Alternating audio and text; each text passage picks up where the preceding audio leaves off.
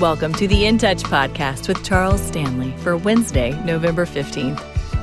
Is your faith in God strong and reliable? Today's podcast helps encourage our little faith to grow into a confident belief in a God who does great things.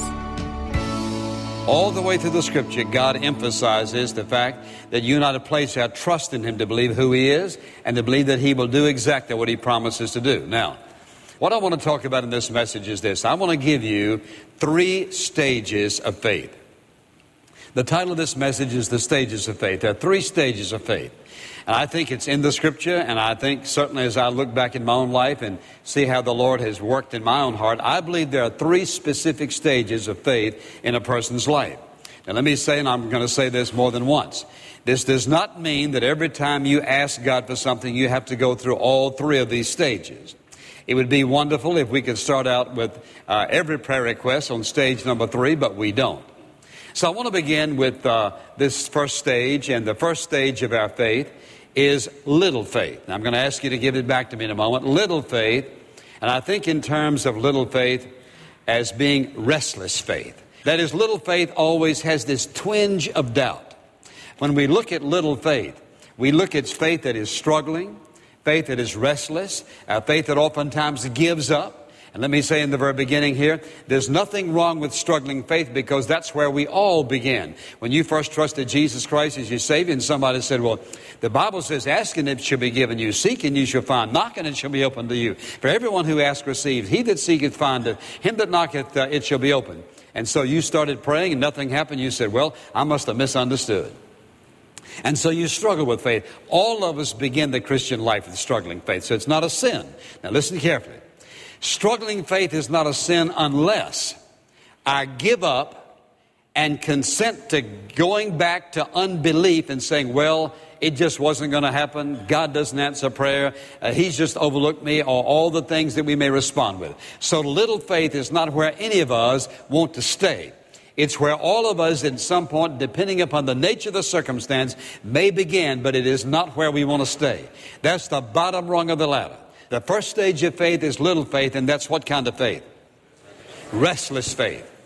Restless faith, struggling faith, all right? Which brings us to the second stage of faith, and that is great faith. Now listen, little faith said, I know He can, but I'm not sure He will. I know it may happen, but I'm not certain it will.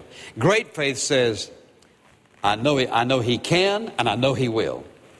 Now listen to these incidences here of what Jesus said to these people who were going through difficulty and hardship. You see, when I think about moving from little faith, and they say we all started from that as a believer.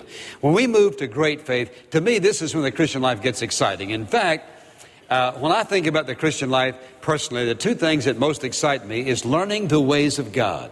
How does He operate? I want to get into His mind. How does He function? Number 2, the second thing that excites me most is to see this challenge and know that I can't do anything about it and watch what God does. How's He going to work this out? And see, the more difficult it is, I think the more exciting it is to me because I know I'm about to see God operate. I'm about to see Him, listen, as He says, He acts in behalf of those who wait for Him. When you and I trust Him, a person who is experiencing great faith is doing what? They're willing to wait for God. They're not in a hurry. They believe in the sovereignty of God, that He's in absolute control. They believe in the faithfulness of God. He's going to do what He says. So great faith can wait. Great faith can wait and wait and wait and wait and never give up no matter what. Why? Because great faith is entrenched into the Scripture and is resting and trusting upon the very character of God. Now listen, when you and I can reach the stage in our faith in any given circumstance in which we are faced, and we're struggling, and God lays upon our heart a passage of Scripture that relates directly or indirectly, the principle is there to whatever that need is. And God says, here's what I'll do. You and I can thank Him for His promise, claim that, and have what? And have great faith. The Father has made this promise, and if He's made the promise, I'm going to trust Him. May not be exactly like I want it, I'm trusting Him. May not be when I want it, I'm trusting Him.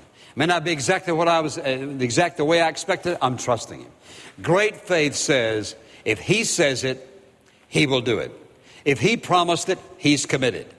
Great faith is able to hold on tenaciously, not with anxiety, but with a blessed assurance the Father will do what he promised to do, and he looks with expectancy. Let's go over to Matthew chapter 9, verse 18. While he was saying these things to them, behold, there came a synagogue official, bowed down before him, saying, My daughter has just died, but come and lay your hand on her, and she will live. Now look at this. And Jesus rose and began to follow him. Now think about that. See, sometimes we don't stop to think about what's going on before. Here's a man who says, look, he says, my daughter just died.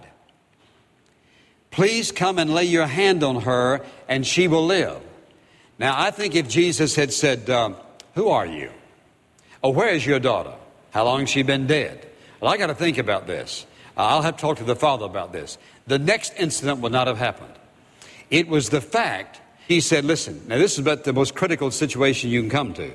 My daughter is dead, not sick, not unto death. Listen, he says, my daughter has just died. Come and lay your hand on him.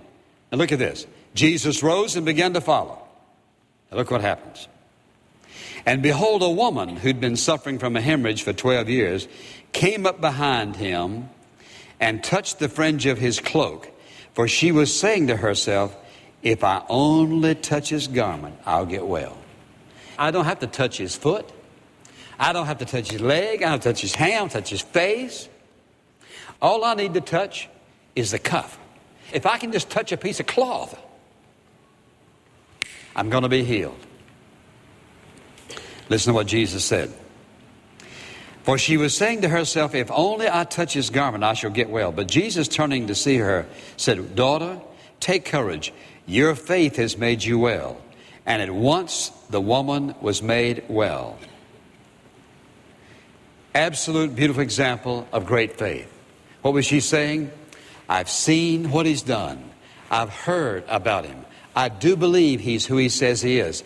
And now he's on his way, not to heal somebody. He's on his way to raise somebody from the dead. He didn't even hesitate. He said, my daughter just died. And if you'll just come lay your hands on her so she'll be well and be healed and be raised up. And Jesus got up to go. She knew at that moment, if I can just touch the hem of his garment, I'm going to be healed. She didn't say, I might be. She wasn't saying to herself, I hope I'll be. She wasn't saying, oh, if I can just touch it, if I can just touch the hem of his garment, maybe something good will happen to me. She was saying to herself, if I can just get there. She had to get through the crowd. If I can just get there, if I can just make my way there, if I can just touch him, I know I'm going to be well. That is great faith. Not struggling over whether she's going to be well or not, but struggling to get through the crowd. If I can just touch it, I know I will be healed. And Jesus said to her, you're exactly right. Take good courage. Your faith's made you whole. You well woman. Well, look at this, if you will. I want you to notice another passage here, because we're talking about the kind of faith that makes all the difference in the world. Look, if you will, in Matthew chapter 15 for a moment. Matthew chapter 15. Now, I know you say, well, now all of these have to do with healing. That has nothing to do with it. It has to do with the fact of Jesus responding to faith in him. And it has to do with our stages of faith. What's the first stage of faith? What is it? Little faith. What's the second stage? Great faith. Now look at this, if you will. Beginning in Matthew chapter 15 here. Look, if you will. And let's begin in verse 22. Now watch this passage. And behold, a Canaanite woman came out from the region and began to cry out, saying, have mercy on me, O Lord, Son of David. My daughter is cruelly demon-possessed. And notice how she addressed him. Have mercy on me, O Lord, Son of David. My daughter is cruelly demon-possessed. But he didn't even answer her a word. And his disciples came to him and kept asking him, saying, send her away, for she's shouting out after us. Now, this woman didn't ask this once. She says, please, please, please. She says, have mercy on me. My daughter's cruelly demon-possessed. Jesus didn't say a word like he ignored her. That doesn't sound like Jesus, but now watch this. He ignored her almost. So then he answered and said, I was sent only to the lost sheep of the house of Israel, not the Gentiles. I'm only sent to Jews, the Hebrews. But she came and began to beg. Listen, she bowed down before him saying, Lord, help me. I need help. Look at this. He answered and said, it's not good to take the children's bread and throw it to the dogs. Listen to what she said. Yes, Lord, but even the dogs feed on the crumbs which fall from the master's table. How's that? Smart woman. Now, what was she doing? Here's what she said. She said, I've seen him heal. I know he can. I believe he will. I'm going to get his attention. He ignored me. I'm not giving up. And he said to her, don't have time for you. Yes, you do.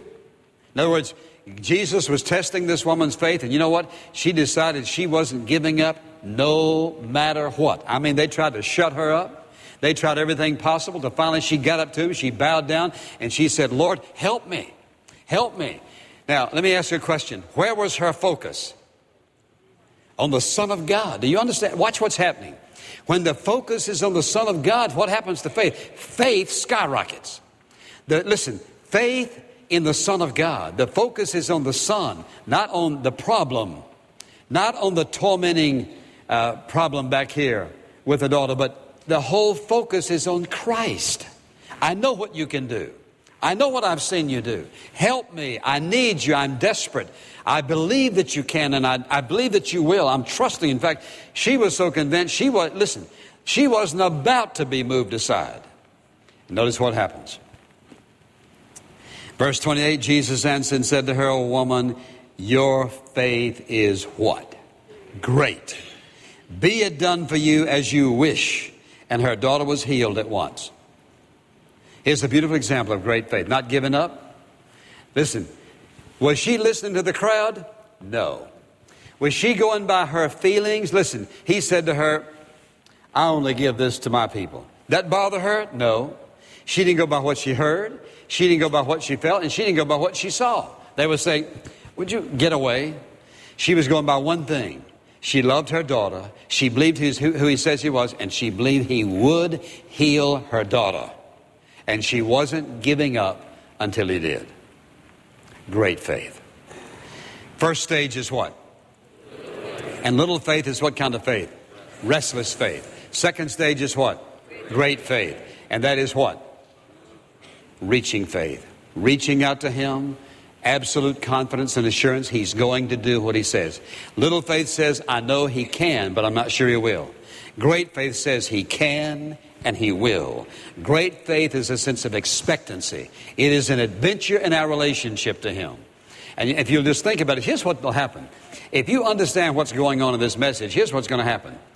You leave here today and you're going to look at the obstacles. You're going to look at the things that you've been praying about, and all of a sudden you're going to think, I've been down into the dumps.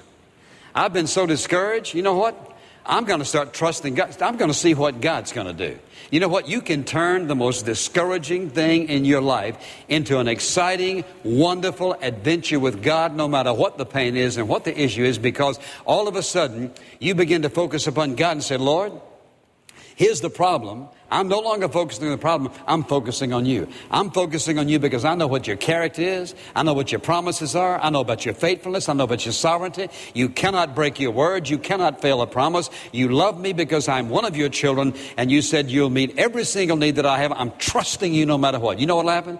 You'll turn those discouraging things that you've been praying about and struggling over into an opportunity for God to do something wonderful in your life. And to do what? To lift you off the lower rung, the lower stage of little faith to great faith. Something will happen to you. Something will happen to your whole prayer life. You won't be coming and saying, oh, God. It won't be any more of that, but Father, I just want to thank you for who you are.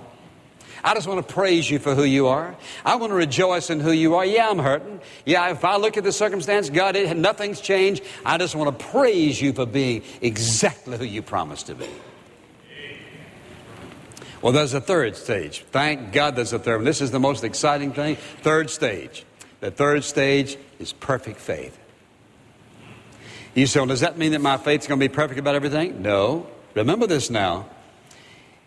Every single circumstance, every single request, every situation can be one of three. It can be little faith. You can approach God with little faith, great faith, or perfect faith. Here's what perfect faith is. Perfect faith is able to hear beyond what the audible sounds come from. That is, perfect faith is able to hear from God and shut out everything else. Perfect faith is able to see the invisible right through this obstacle that is so visible. Perfect faith is able to see God in every single facet of life. Perfect faith is resting faith. Perfect faith has reached the place where no matter what he or she sees, hears, feels, recalls, or thinks, there is this awesome sense of contentment and perfect peace that makes it possible to rest in the midst of turmoil and struggle and hardship and all kinds of obstacles and all kinds of sounds and sights and all the rest. Perfect faith is able to say, thank you very much. Now watch this. Little faith says, I know he can. I'm not sure he will. Great faith says, I know he can, and he will. Perfect faith says, it's done. It's already done. Perfect faith says it's done. Perfect faith has the capacity to see the finished work even before it becomes a visible reality. Now, friend, that's when life gets real exciting. Because, you see, you don't have to go through all three of those stages in every facet or every time you pray. Some things are not that momentous in our life. But perfect faith says, I see the end result. I see my Heavenly Father with such clarity, and I see Him with such conviction, and I see Him with such absolute assurance that I will now operate on the basis that it's already done. And it will become a living, visible reality when my Father knows the timing is right. That's what perfect faith's all about. Now, how do I get from stage 1 to stage 3? If I want to get there more often, I need to meditate upon His Word daily, because that gets the mind of God into my heart.